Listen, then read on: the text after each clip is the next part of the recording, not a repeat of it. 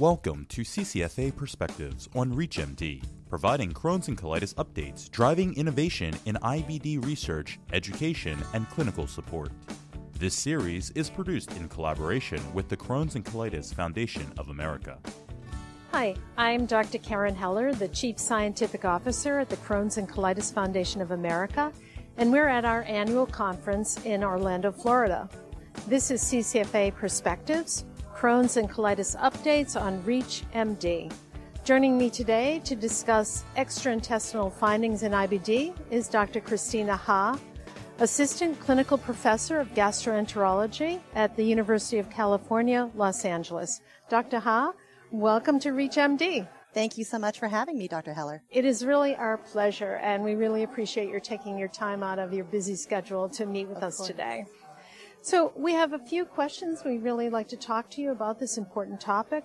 First of all, could you help us define the extraintestinal findings in IBD?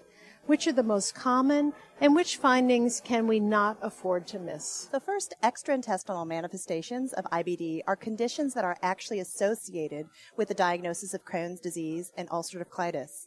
Some of these conditions are actually associated with active symptoms of ulcerative colitis and Crohn's disease, and some are independent.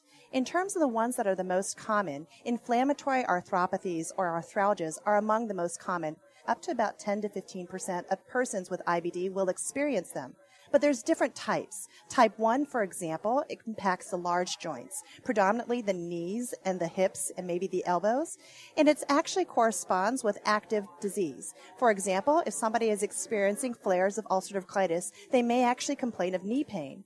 And one of the earliest symptoms and the earliest ways to treat those is to get their colitis under control. That being said, there are also types of arthropathies that are independent of disease activity. And those tend to involve the peripheral or the smaller joints, like the hands and the fingers. And because they're independent of disease activity, controlling, let's say, active colitis may or may not impact these joint-related symptoms. So in those circumstances, establishing close contact with a rheumatologist who knows about these extraintestinal manifestations are important. There are other extraintestinal manifestations that we should be aware of as well. For example, ones that involve the skin. For example, sometimes you can develop painful skin nodules on, let's say, the extensor surfaces of the legs. That's called erythema nodosum, and they can be very painful to the touch. Those do tend to correspond with disease activity, unlike another condition which is very ulcerative and tender, again on the extensor surfaces, or in rare circumstances around a stoma if a patient has an ostomy, and that's called pyoderma gangrenosum. Those are very important to recognize because they can lead to some scarring. So close association with a dermatologist who's familiar is important. Finally, I wanted to mention two other extraintestinal manifestations that are important. One many of us are aware of. It's called primary sclerosing cholangitis. It's an autoimmune liver condition that tends to be more associated with inflammatory colitis, but it's very important to recognize it early on because it has implications in terms of the surveillance for patients with ulcerative colitis, because it does have an increased risk for the development of high-grade dysplasia as well as colon cancer. And the other one that's not traditionally considered an extraintestinal manifestation, but we really do need to be keenly aware of, is the increased risk of thromboembolism. And this can occur both in arterial vessels as well as within the veins. And missing a venous thromboembolic event, for example, can actually lead to some pretty important consequences. So you mentioned one finding that would be particularly noteworthy in ulcerative colitis. Could you elaborate a little more on which of these extraintestinal manifestations are more relevant in Crohn's disease or in ulcerative colitis? Interestingly, the extraintestinal manifestations can be present for both Crohn's disease and ulcerative colitis. It does appear to be a little bit more prominent in the inflammatory colitis phenotype. So if you have Crohn's colitis or ulcerative colitis compared to, let's say, isolated small bowel disease, some people consider perianal disease to be an extraintestinal manifestation, but that's a type of disease behavior within Crohn's disease.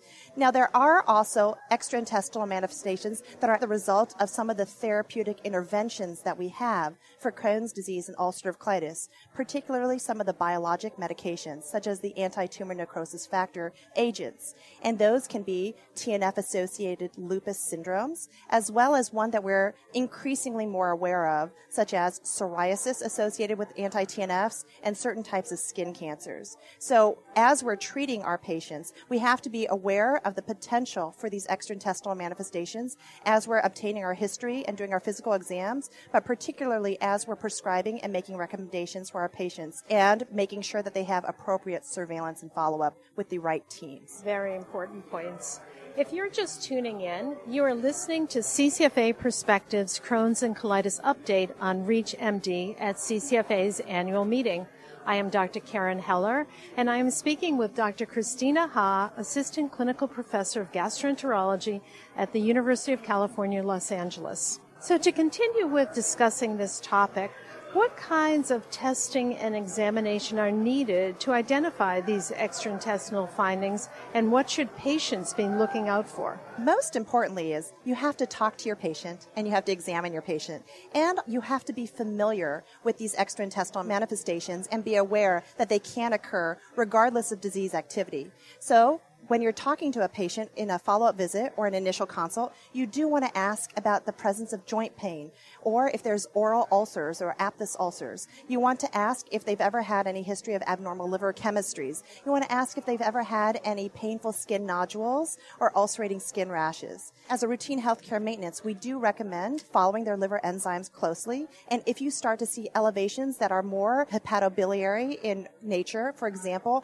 with elevations in the alkaline phosphatase, in particular bilirubin, or maybe some associated elevations in AST, ALT, then actually have a low threshold, especially among inflammatory colitis patients, to follow that up with appropriate imaging to diagnose PSC, because that can be initially asymptomatic, but very important to diagnose. And you don't want to miss that by having a patient present with cholangitis. So what current therapeutic interventions help address these extraintestinal issues most effectively? Breaking it down, we have actually the most information on some of the dermatologic manifestations as well as the rheumatologic manifestations.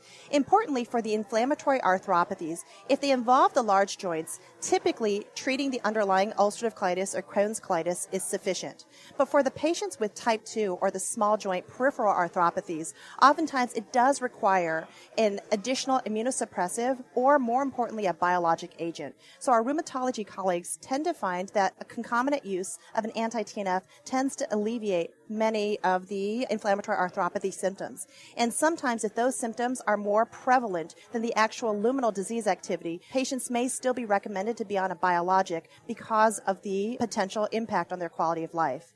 For some of the dermatologic manifestations, a course of corticosteroids, for example, to treat erythema nodosum, may be appropriate, but pyoderma gangrenosum really does involve coordinated care with a dermatologist, as local wound care is important. Sometimes intralesional injections into the specific areas of activity are important, but anti-TNF therapies and biologics are traditionally the foundation for treating pyoderma. We really want to thank you so much to our guest, Dr. Christina Ha, for joining us today at this very busy annual meeting. We really appreciate your insights on this challenging question and this very, very important clinical topic. Thank you.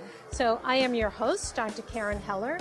To access this episode and others in this series and to download the ReachMD app, please visit reachmd.com. We encourage you to leave comments and share this program with your colleagues. Thank you for listening. This has been CCFA Perspectives on ReachMD, produced in collaboration with the Crohn's and Colitis Foundation of America. For access to this and other episodes, and to download the ReachMD app, visit reachmd.com/CCFA.